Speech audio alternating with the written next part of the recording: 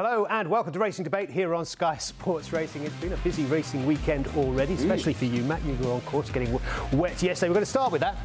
Not you getting wet, but the Verton Futurity Stakes. Nice, impressive performance from Auguste Rodin. Yes, the old French sculptor. Actually has one or two quite interesting sculptors if you look him up. Quite a lot of naked snogging. And thinking, lots of thinking. What did you think? Really sculpted, what did you think of this in France? I thought this was magnificent for so many reasons, mainly Muscat, but also Green Team Racing. 100 winners up for the season, a Group 1 and married. We'll speak to Daniel Muscat later on in the show. We'll also talk about Safer Gambling Week, which comes to a close today. Lots to get stuck into in Racing Debate. Stay tuned.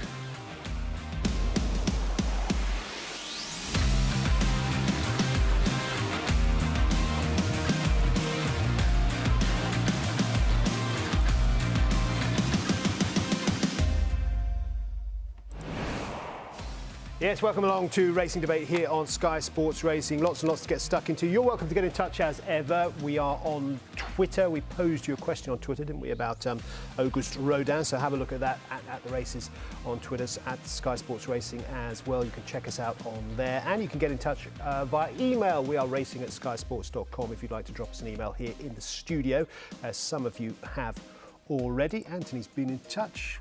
We enjoyed the coverage yesterday, so it was perfection. Alex, Jamie and Mr. Chapman expressing the feelings that racing fans will understand about Rodin. There was lots of good analysis, I thought, yesterday. Let's start with that. What an excellent email that is, Anthony. You hello, oh God, the people back there. Yes, what an excellent email. Well, you can email any time, Anthony. There's lots more, but we don't have time to go through all of it, Anthony, but it's appreciated as ever. Regular correspondent, Anthony. But he was excited by Auguste Rodin. Do you remember, must have been a month ago, it was before Rodin's previous run on National Stakes Day. So he'd won his maiden at Nice. Can we call him just Rodin now? I think it's easier. Like Jesus, so just one. Rodin. He doesn't need to be Auguste, he's now Rodin. He's just Rodin. OK. Picasso, we don't say Pablo, do we? We just say Picasso. Just say Rodin. We can just say Rodin about the horse. when I used to visit Escobar's mob, but... Well, that's a different story. We don't want to go there today. We had Aidan on between his second and third runs, and we didn't get a chance to speak about Rodin because he knocked my socks off at Nice. He's such the way this horse moves, the way he carries himself, I think he's very exciting. I'm just pleased that you wear socks and you're not one of those who don't, Boyce. Neil Flynn on Twitter's just said, Matt, I don't believe I've ever seen Aidan O'Brien so excited by one of his horses. This is clearly special. I did message Aidan this morning just to check he was OK, because sure enough, you can have conversations like this and suddenly on Twitter it turns out he's got a leg and he's out for ages. But Aidan O'Brien, in his words, seems perfect today. Thank you very much. So that's good. So no problems. On that subject, Rodin. Before we get into the race, this is something that in your conversations, which I was following yesterday on course with Aidan O'Brien, he said a couple of times they were perfectly willing to take the horse out. And they kind of assumed that they might, I think it's fair to say, when they turned up at Doncaster. But they wanted to run if they possibly could. That they wanted to get this experience into this horse at this time. And of course, they've done this lots of times before. And it's got me to think, why? What difference does it make for this horse as a two-year-old to experience that prior to going on to running in the Guineas? It's all interesting, Sean, because when you're on track on these days, it was quite dramatic. You're within 35 minutes of a Group 1 race, a race that can define a horse's whole stallion career. In normal stables, a stable's career. I mean, Aidan O'Brien, of course, is the exception, the fact he wins these races every day of the week. And you still don't know whether they're going to let him run. Aidan said that if it had been heavy, he would not have run. And this did happen just 2 years ago. They took Wembley, if you remember, to the track, and Wembley was pulled out before. Now, I completely understand, we all understand that people on social media, etc., go absolutely crazy and just say, just run the thing. But I meant it when I said to Aidan yesterday that really those people have to take a step back and say, look, this guy's doing it in the interests of the horse. It might not be in your interest, and it might not suit you, and you might think it's pathetic and they should just run.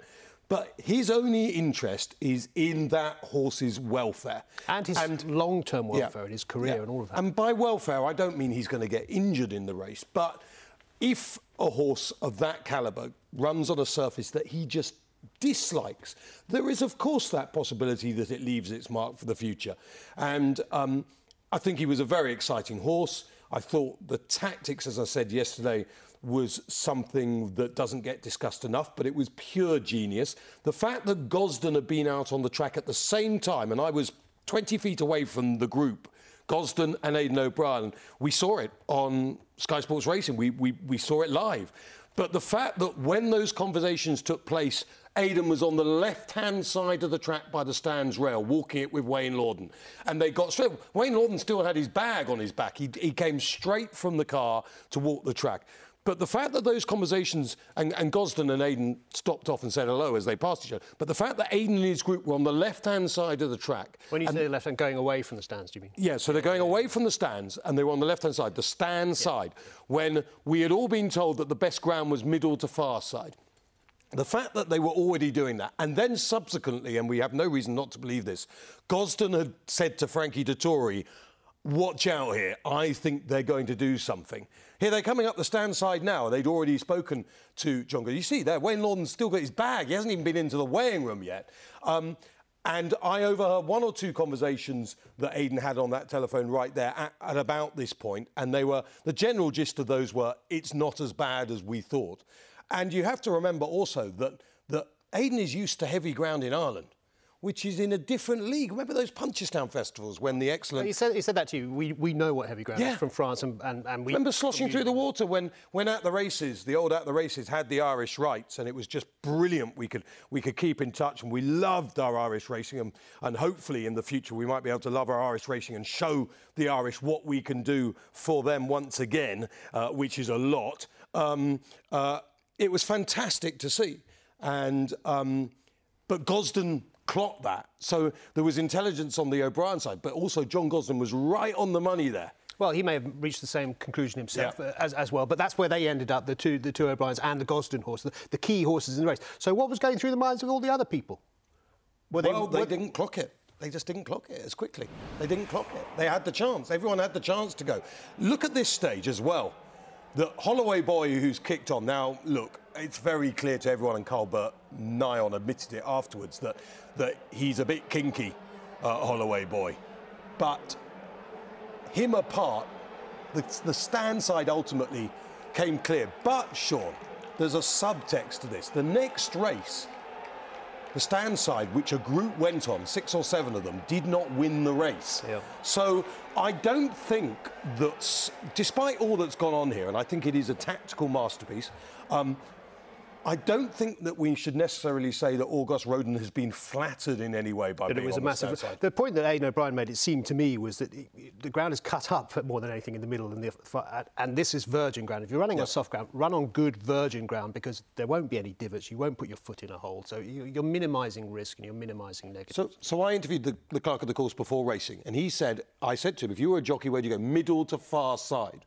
But that was before racing, and where Aidan O'Brien has thought outside them, OK, well, they're going to go middle to far side. We all know that's where the best ground is. But by race number, whatever this was, 4 or 5, that might be different. Exactly. And look, I can't emphasise enough what genius this is. It might not sound much in the great things of world cleverness, but they've put themselves on the right side of the track. I got the impression when you were talking to Aidan O'Brien yesterday that he was saying we hoped that this would work out, and it did. It worked out. We hoped we were in the right. Yes, but everything about genius is an entrepreneur is a genius. Absolutely. If his company or her company works out. What about? They're not if it doesn't. The other aspect of the race, which was very interesting, was the pace of the race, and I was flabbergasted to see they ran the final furlong in like 15 seconds or something, and that was the quickest.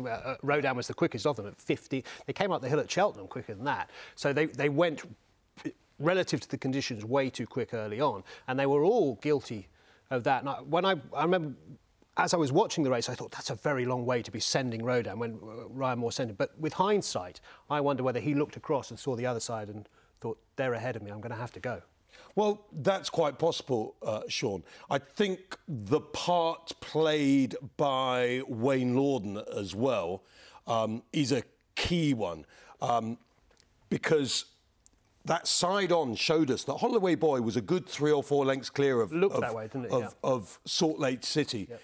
And the fact that Wayne Lawden hadn't gone crazy to keep up with Holloway Boy, that the clock in Wayne's head told him that side were going too fast. Well, I think they were all going a bit fast. Yeah, we'll see it again here. When the camera angle changed and Holloway Boy kicks And you can't blame them doing something different with Holloway Boy. Obviously, his Royal Ascot success was from way off the pace, but he's been unlucky of late. And I think they just thought, look, let's just have a crack at this time. As it happens, I think his running style is a closing running style. Otherwise, he could. But you watch when the camera angle changes. I don't think this is an optical illusion. I think the far side... Well, I checked with Jamie Lynch this morning. He reckoned they're 3 to 4 clear. Well, the front horses are about a length and a half away from each other. But if you're Ryan Moore on board Rodin, then you're a further length and a half. So you are probably 3-4 lengths at least. I'd be surprised if it wasn't a little bit more than a length and a half, to be quite honest. But, I mean, I still think he's a length down now. But this makes what Rodin did all the more extraordinary in a way, because he's kicked for the first time way out, I'd say at least 2 furlongs out, and then he goes again inside this final. I know that relatively he's going slowly. I'm going to ask our top production team just to roll that back 2 furlongs out again, because while we're talking about the winner, I would just like to talk about Epictetus, the second horse, because Gosden, again, emphasised beforehand, Frankie would not knock this horse about. Now, look at Dettori here. He gives him one little backhander on the right there. Holloway Boy comes across. From now on, and this is a furlong, is it half a furlong out? Half furlong out? I can't tell. Furlong out, I think. Frankie, yeah, there's the half furlong pole. Frankie just nudges, and that horse runs right to the line under what can only be described as tender handling, because he's not going to win. That second horse, who's only had 3 races, has definitely more to come as well. Yeah. I think everyone's nudging at that stage because they're almost walking. They're going so slow early on. But I think that way makes Rodin's performance fairly remarkable. I think Roger it was a tough race. It's worth a mention. It's not every day Roger Teal's finishing 4th in a Group 1. He'd be delighted that, particularly, of course, he's been robbed of the Portland by the ridiculous appeals in the week. So Roger will have ended the week with a smile on his face. He will. That was a nice performance there. So where do we stand on him? Derby horse, Guineas horse, both? Well, I had a long chat with Aidan yesterday, but the one question that I didn't put to him is, with a mixture of Little Big Bear, who people are wondering whether he's going to stay, and the stamina of Auguste Rodin, surely you go into the 2,000 guineas with 2 very different horses, but giving you options. If it turns into a stamina-laden slog and it's muddy, not that it usually is at Newmarket, clearly Auguste Rodin's going to come into his own. If the ground is good to firm and it's a sunny day and it's a sprint test, then you've got Little Big Bear, hopefully, if he comes back. So I just feel with those 2 animals, he's got everything covered in the 2,000 guineas. So surely you run both, and then, of course, Auguste Rodin, we would think, would go straight to the Derby. I think Rodin will be even more exciting, even more impressive on a really nice surface, actually. I think Aidan will be relieved, Boyce, that he hears you say that. Go back and look at that Nace race. It's a thing of beauty, and you saw it in moments. Funnily enough, just trotting around afterwards. He's just balletic, that horse. Sculptured. Oh, he just sends a tingle up the spine. There's something about him. He's got that X factor. You're talking, Boyce, as if you're in need of a little tingle at the moment. Like, this has just provided you with that extra. It's not often, sometimes you think this is a fairly straightforward business, isn't it? They're all fairly similar, these horses. They're all constructed in much the same way. You just got to try and work out which one's going to run quicker under the conditions, stuff like that. And then you see individuals who are just physically exceptional. And I just like the way he moves.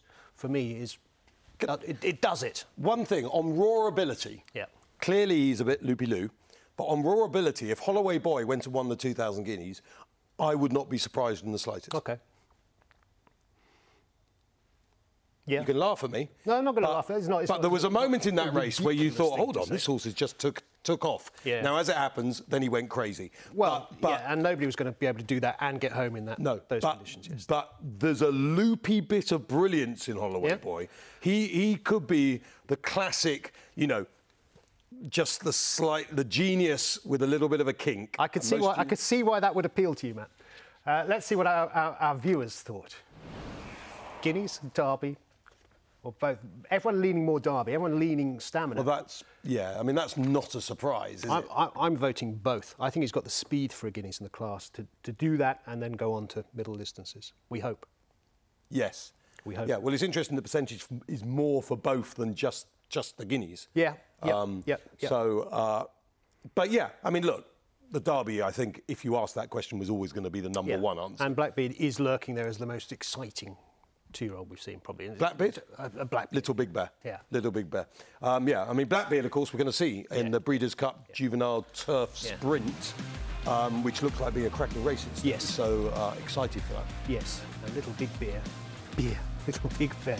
Certainly has one or two of those kinks that you're a fan of. Coming up after the break, we'll hear from another Group 1 winner. That was Daniel Muscat, who won the Group 1 over in France, which looked a terrific race, actually, that race in France. It was one of the best, just a race that we have seen all year. Yeah. Excitement-wise. Yeah, and lots of strength and depth in it. He won it on Dubai Mile. We'll catch up with Daniel Muscat after the break.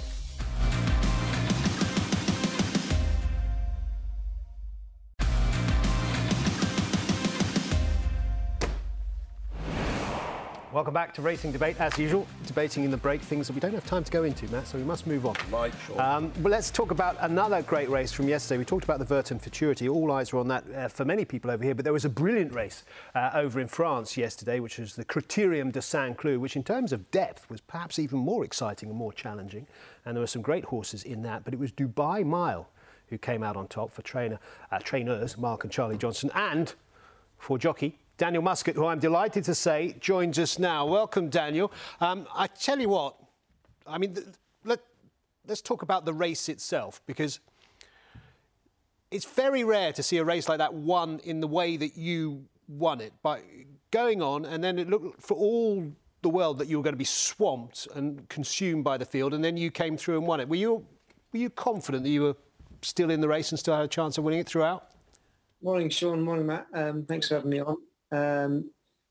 Well, to be honest, he made the running in most of his starts, and he's a very uncomplicated horse, and he just goes out there and finds his own rhythm, and still shows a little bit of inexperience, to be honest. But yeah, we kind of went out with the same sort of game plan. Didn't want to change things before the race, and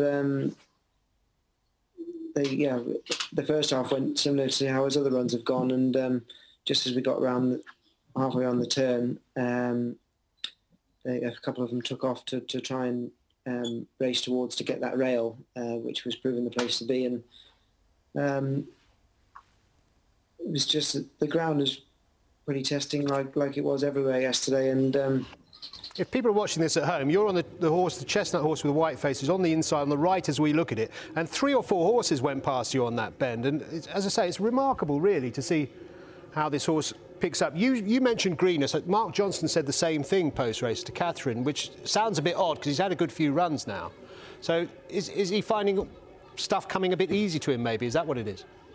I think so, yeah. He's got a very, very good attitude, and he's probably one of those typical sort of Charlie Mark Johnson horse that really go down the sword, and he enjoyed having something to chase up the straight like yesterday rather than them coming to him. Just the way it panned out, I'm not too sure whether everyone was desperate to try and get that stand side rail, whether a few of them used up their runs trying to swing off and get there early in an attempt to get there. I was able to just kind of cut the corner a little bit, and then get across to Rab when a few of the other ones started to falter shortly after we turned in. So it's not often that you get looped like that and then come back, but I suppose that sort of very difficult ground can throw up funny sort of results, with the way the races are panning out. But he's done it on all sorts of ground, showed a very good attitude in all of his starts, and just delighted, really. Danny, why I thought that was such a brilliant ride from you was that once you haven't got that stands rail, they come pretty close together, and the French rules, so that, it's not like over here where you can touch a little bit and you might still keep it. Over there, you'd be out. But you've managed to ride a pretty aggressive finish while not interfering with the horse on the rail. I mean, I reckon 9 times out of 10 in a finish like that, the horse on the rail has that benefit of the rail and probably wins a ding-dong finish. Or gets squeezed out. Yeah, but it almost looked like there was a little touching at one point. Maybe the horse on the rail just bumped you a little bit. It was almost like every time the other horse perhaps even just nudged you. It spurred Dubai Mile on. He almost looked encouraged by the nudging. I'm not too sure about that, really. He's like, you can just see from his head carriage, if he put it any lower, he'd probably trip over it. But that's become very characteristic of the Roaring Lions. And it wouldn't be right that obviously with the French rules, but even with our rules, it wouldn't be right to be going out there with the intention of being aggressive towards another horse. But no, when my guy locked onto the Juggernaut horse, the two of us showed both horses showed a lot of heart, which is always good to see, and the two of them pulled well clear, and I think they both deserve a lot of credit, not just my horse, but John Gosden's horse Arrest as well, and they both look nice horses to go forward. Can I ask you, Danny, because I've got to know Danny a little bit, Boyce, because he went to China once. And I always joke, I don't know if he is still the only British jockey to have ridden a winner in China, but he certainly was at one stage. We went to this place called Ordos, and Danny rode a winner on the racetrack there. But at that time, Danny, you were kind of a jockey chugging along. I mean, it's amazing. He's not been riding that long. He's only been around 10 years, Danny. But if you look at the figures, you know, starts off 10, 14, 20, then 18 after 14, 38, 44, 28, 36, 45. Chugging along, really, you know, earning a living, but nothing spectacular. I think that's fair to say.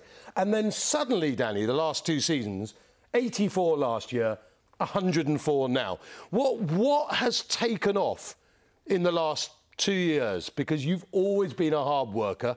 Anyone hearing you now will always know that you're level-headed, not crazy person like some. What has taken off in these last two seasons that has propelled you into this totally different stratosphere? I think it's probably just, so I've been a slow burner, or I was ever since, all through my apprenticeship. I didn't get huge amounts of opportunities, but got plenty, probably plenty enough, but not on the big stage. Being a bit bigger, my weight was probably a bit of a hindrance when I was claiming. And I just tried to keep, like you have to do in any sort of career or industry, you have to just take the rough with the smooth and keep plugging on. And lucky that I've had a lot of support from some very loyal people, and those sorts of connections have strengthened and led to new ones. And the last sort of 2 or 3 years, the quality of horse that I've been able to get on in the afternoons has gone up tenfold, and I'm just delighted to be able to kind of capitalise on them. It's not always easy. Success should breed success, though, shouldn't it, Daniel? So that 100 this year, that's a big milestone. And also, Group 1's a big milestones, aren't they? Winning those races. And Mark, you've already ridden plenty for James Fanshawe, but riding a Group 1 for Mark Johnston. The other thing from a trainer point of view, George Bowie, George Scott, Kevin Philippart de Foy, these guys they're all taking off as well, and they're using you. So everything could be coming together. Yeah, hopefully. Obviously, it's James Fanshawe's been a huge sport of mine for a number of years. I've been involved at Pegasus for kind of 4 or 5 years now. He sort of gave me plenty of helping hand once I'd ridden out my claim, and Marco continued to use me once I finished my apprenticeship. And then the sort of those younger trainers that have come on the scene. I've got good associations with them. I'm never shy in the mornings to get stuck in and do my bit. So that's obviously played a big helping hand. But no, it's you. Sometimes you need an opportunity on a big day with a decent horse, and that leads to more. But getting on that first one and doing the business can be the hardest part sometimes.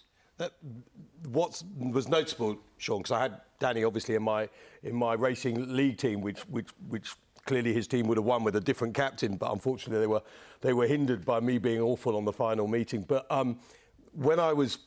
Obviously, you have some trainers that your jockeys regularly ride for, and the Philip Art de Foy, but not just the bigger names, Mike Murphy and Keedy. Yeah. Like, if they had a runner in the team, we want Danny. We want Danny. Like, they were very, very loyal to Danny. Like, not loyal from the point of view of being kind to him, but loyal as in we want him. Like, we don't want anyone else. We don't care who else is available. We want Muscat, and he was brilliant on Temple Brewer. In the Racing League, who won up north. I mean, it was a fantastic ride. So, look, Danny, I thought that was sensational yesterday, and I think everyone hopes that this move now, as we were saying at the start, you've been married this year, you've got your 100 winners and a Group 1 winner. I'm not sure what you've got to do to top that next year, and it's going to be hard to, but... well, you're not going to top, obviously, getting married. You don't really want to do that again. But let's hope it just... This rise continues. I really think it will. Yeah, thank you, Matt. You weren't the worst team captain we could have had. It's not what you said at the time. There's no point in being nice now you're on debate. No, I was always in your corner. You did this up when we needed it. No, well, I'm swapping you for Safi Osborne next year. Oh, okay, fine. No, it was good fun. It was good fun. I don't think you're getting subbed out, that's for sure. Look, well done yesterday. Before you go, Danny. Oh, no, because... Well, I've just been left a message from Ahmed Al-Sheikh, who might just be watching, but as it's a voice message, I better not play it just in case it's not. We'll check that out in the break, just in case it's going to get anyone in trouble. Before I go, can I just say that no, it was great. Yesterday was a big day for me, but it was also huge for Ahmed as well, because that was his first Group 1 too. So yeah, be able to do it together was pretty unreal, and I think it's only just beginning to sink in for both of us, really. Well, he's definitely a man that will note what you've given him. I think he's one of those people that will appreciate that. And one thing about, I mean, we can say it while you're on, because we're going to say it after Danny goes, is that, you know, Ahmed Al-Sheikh, I said it in a tweet yesterday, this is just the kind of fella racing needs. Now, a lot of people will say, oh, well, he's a sheikh and he's got lots of money. Yes, that's true, although it is through hard work in his case. He is so enthusiastic. I mean, I suspect he drives a few trainers bonkers, but he is so enthusiastic. He absolutely loves the game. His whole family's involved.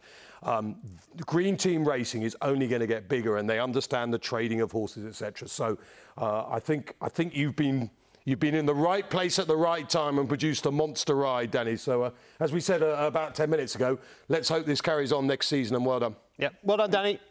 Absolutely. Thank you very much. Nice to speak to you.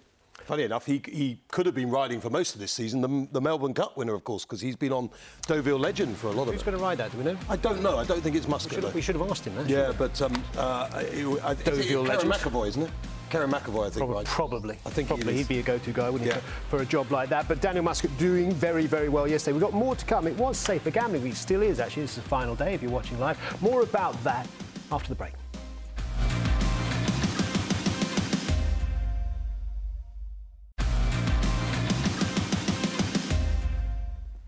Yes, it has been Safer Gambling Week all this week. If you're watching us live on Sunday, this is the final day of Safer Gambling Week, which is becoming a regular feature of the year, an industry initiative just to raise awareness around keeping your gambling in safe limits, I suppose, would be a headline way of describing it. We're going to find out a little bit more about what's been involved from an industry perspective and in terms of the research which is informing some of this work in this particular field by Jay Robinson, who joins us live now. I'm delighted to say Jay works for Focal Research, a research group. Thanks for joining us, Jay. Appreciate you giving us your time. Just very quickly, for our viewers' benefit and for ours, actually, can you give me a quick sketch of what your role is personally and what Focal Research do and what they provide the industry? Happily, yes, and thanks for inviting me. I've been working in the space of safer gambling for over 20 years, and Focal Research has been in operation over 30. And in a nutshell, I think the best way to summarize our involvement is to safeguard the public against harms for gambling activities, and doing that through really good evidence and really good programming. So while Focal is a research consulting firm, I myself have a background in training and interacting with operators around providing responsible gambling training, responsible gaming training. Together, we really are supporting operators, regulators, and people who gamble to do so safely. So how does that work, Jay? If I've got a betting company, maybe I've got an online betting business, and I come to you and I say, Yes. you know, help me understand what's going on with my customers. What kind of things would you be looking at for me, and what advice would you be giving me? Yeah, that's a really good grounded question. Thank you. So there are data analytics, and we've been talking about these in the field the last several years in a really big way. Data analytics that can be used to identify when people are playing in risky ways. So Focal really led from the front in doing data analysis around risky play indicators, and has systems whereby you can identify if someone who's playing an electronic game of any sort, electronic roulette, or who's betting on sports, or who's playing on an electronic gaming machine, is making decisions that are risky. So it doesn't mean somebody necessarily has a problem with their gambling, but it does indicate that if they continue to gamble this way, they will experience harms because they're playing in a high-risk way. Could you give me an example of that, Jay? What would that look like, or what might it look like? Yeah, you're making decisions, for example, to exceed your limits, to go back and get more money to continue to play. So you've hit your threshold, and there's a break in play, and then you reignite your play to chase a bonus, for example. So there's different play decisions that people who have harms related to gambling will make, high-risk play behaviors around, let's just say chasing, for example, chasing a bonus on. Yeah. But it's in concert with 279 other variables to really help ground it so that somebody's not over-identified in terms of how they're playing. Well, this comes to an important question about balance in general, doesn't it, in this whole field? Because, of course, gambling, by definition, involves some element of risk. That's why we enjoy it. That's why it rewards us, of course, the risk, both potentially financial, but also in terms of excitement and fun. So how do we get that balance right between hopefully protecting someone from harm which could be avoided, and not interfering in what is our personal right to have some fun? Absolutely. Best question. This is an adult activity, but it's age restricted for a reason, right? I mean, there are certain cognitive processes that somebody has to have to be able to understand the risk and then make decisions based on it. And having been in the field over 20 years, I have to say, in public health messaging, we've really actually not done a very good job at communicating the risk, because it's been very big brother and very like finger pointing and very don't develop a problem, don't go over your limits and that kind of thing. But if we think about limits, we haven't communicated limits in a way that's really positive, that makes anyone who's playing want to use the limits. So, for example, limits are good. If I have more coffee today than I've had, I'm going to be kind of bananas. So it's really good for everyone who's watching that I have a limit on how much coffee I consume. We have not communicated in a positive way the value of limit setting and how to do it. So if I ask you, for example, we talk about budgets and avoiding harms and balancing activities and whatnot, but if I ask either of you, what's your budget for technology or for ties or for shoes, you're probably not going to have a very strong answer for that. And yet we expect people to make a budget for an activity that in and of itself is immersive. Part of the joy of gambling is just losing, suspending disbelief around that. So in answer to your question, I think we need to be much more proactive and much more incentivizing in how we communicate tools that do exist and why and how people can use them to enhance their gaming experience, not to detract from it. And I think we haven't really been very creative about that message. Hi, Jay. Matt here. I just wanted to ask you a couple of things. Firstly, being a gambler, but a good gambler, there are positives to come out of that, in that some of the most disciplined people I know are good gamblers.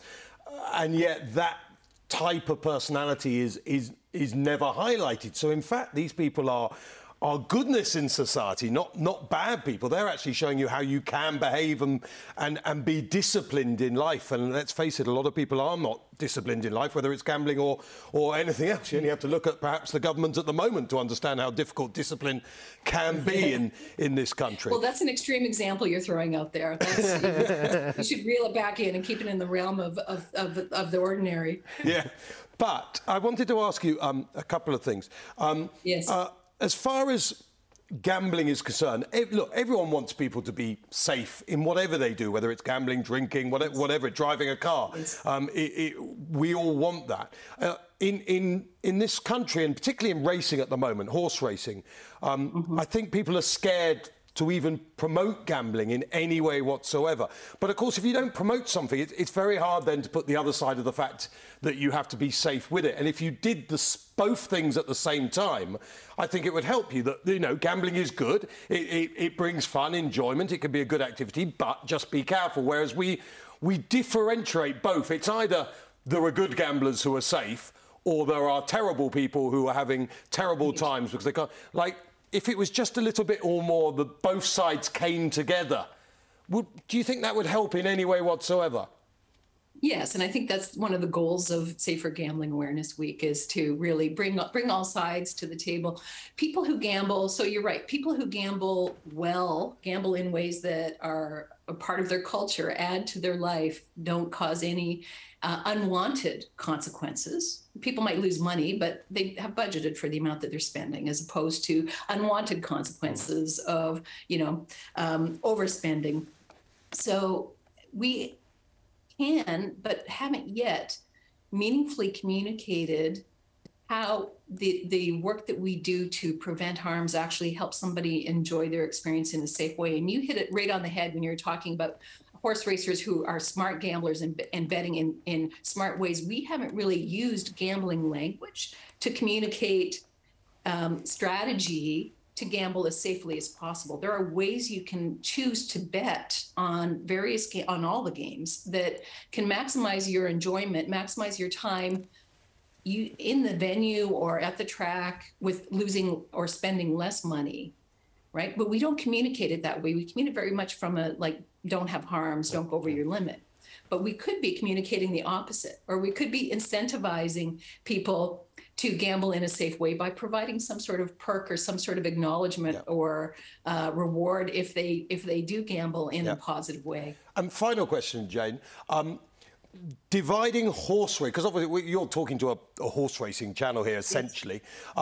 Yes. The difference between horse racing and betting online on slot machines and stuff like that, in your experience with the people you work with, and don't get me wrong, we hear terrible stories in horse racing as well, but they are freak stories. They're not everyday occurrences.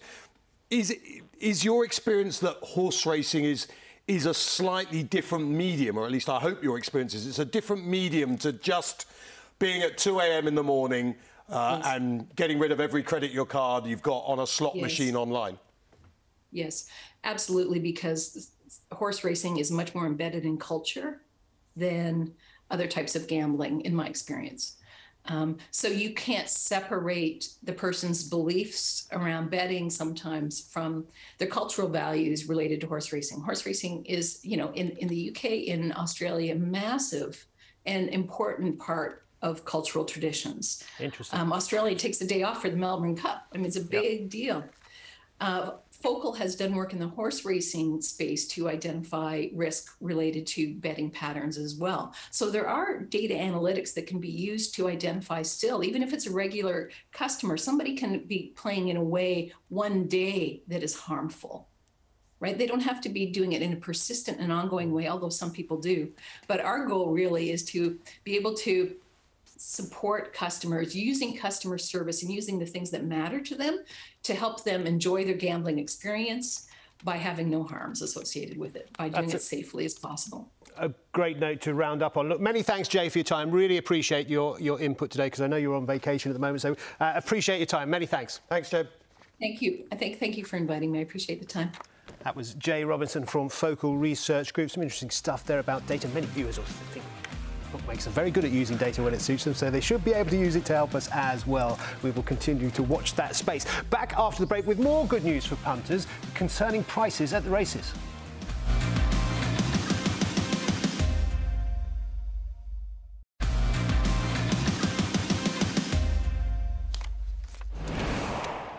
Welcome back to Racing Debate here on Sky Sports Racing. It's been a packed show. We're going to squeeze in another item for you, though, and it's good news, actually. And it's an initiative that was announced this week by Chester Racecourse about £10 tickets that will be available next season, which in the current cost of living crisis is welcome news indeed. Let's find out more. Chester's CEO, Louise Stewart, joins us live on the line right now. Welcome, Louise. Thanks for coming on. £10 tickets, it sounds marvellous. What's involved? How's it going to work? Well, essentially, we've combined two of our enclosures. So the open course and the D enclosure are our two cheapest enclosures already. And we've combined them to make a really great value ticket for racing fans. So the open course gets even better viewing. So they get trackside and the stands in the D, and the D gets a cheaper ticket than they would ordinarily. So £10 entry level. We're also looking at improving the food and beverage offer in those areas and the cover. Racing is an outdoor sport, but we do think that we need to look at improving the cover and activations in those areas. We're very conscious of the cost of living crisis and the impact that it's going to have on household budgets. So we've really challenged ourselves, despite the pressure that we are under on every single budget line, to make sure that we're providing a great value day out at every price point at Chester. So that, there's a lot of diversity in what people want and expect from a racing day out. And so that value at every price point is really important. So that's why we've done it. OK, just on that entry level, the £10 entry level, what would I get for that, Louise? I'd be able to see the course, obviously. What if I want to get to the paddock? Can I upgrade or...?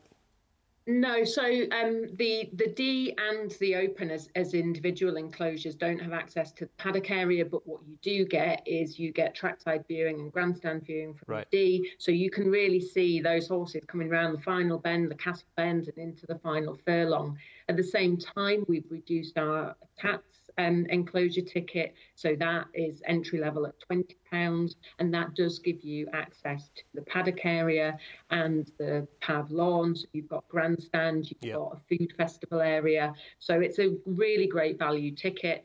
And we've also frozen the county enclosure ticket as well, which also has access to the paddock area. So we've really challenged ourselves to make sure that whilst we know that a lot of our racing fans and racegoers will be feeling the pressure next year, as well as us as a business, that we're actually trying to make sure that we're providing that great value race day out to encourage people to keep coming racing. I think it's absolutely brilliant, Louise. Look, sometimes, as everyone will appreciate, such is the world, you do a show like this and you're asked to plug things. This is something, and you do it because that's what you're told to do. This is something that doesn't need any plugging. There is no one watching this that doesn't think this is a good idea. No one. And you could plug this every day of your life and be happy to plug it. And the thing about not getting to the paddock, before anyone thinks, oh, you can't... Look, if everyone paying 10 quid was allowed to the paddock, then no one would be able to see anything because it would just be awash with the 10-pounders. So that makes absolute sense to me as well. I mean, it's almost amazing, Louise, in some ways, that this kind of thing hasn't already been going on. I don't want to have a go at Ascot in any way, but I just put out there the other week when they couldn't fill the cheap enclosure. Just let anyone who's got a member's badge to any racecourse in the country, if you can show you've got a member's badge, just let them in. Because at the end of the day, racing is about atmosphere most of the time, as we've seen we showed last week, Sean, with the singing in Australia and everything. And Louise, particularly Chester, we love the racing, but I would hazard a guess that most people who go to Chester Racecourse love the atmosphere. It's unique, it's enclosed, but you can only create atmosphere if you've got the people. That's absolutely right. And that's what we really pressured ourselves on, is how do we make sure that we encourage people to come racing? It is a really small space that we have. We're not Ascot, we're not York. They have, and I've now, having been to those race courses, appreciate how much more space they have than we have at Chester. So you're right about the paddock enclosure. In order to keep that experience as good as it needs to be, we do have to restrict access. But, it seems obvious, but believe me, it's going to be really difficult for race courses to do this over the next 18 months. There's pressure on every single cost line, and just opening the doors, it still requires labour costs to steward those courses properly. So it is really challenging. And so I'm delighted that the team have worked with me to really rise to this challenge. And I'm hoping that the race fans do like it and they do come.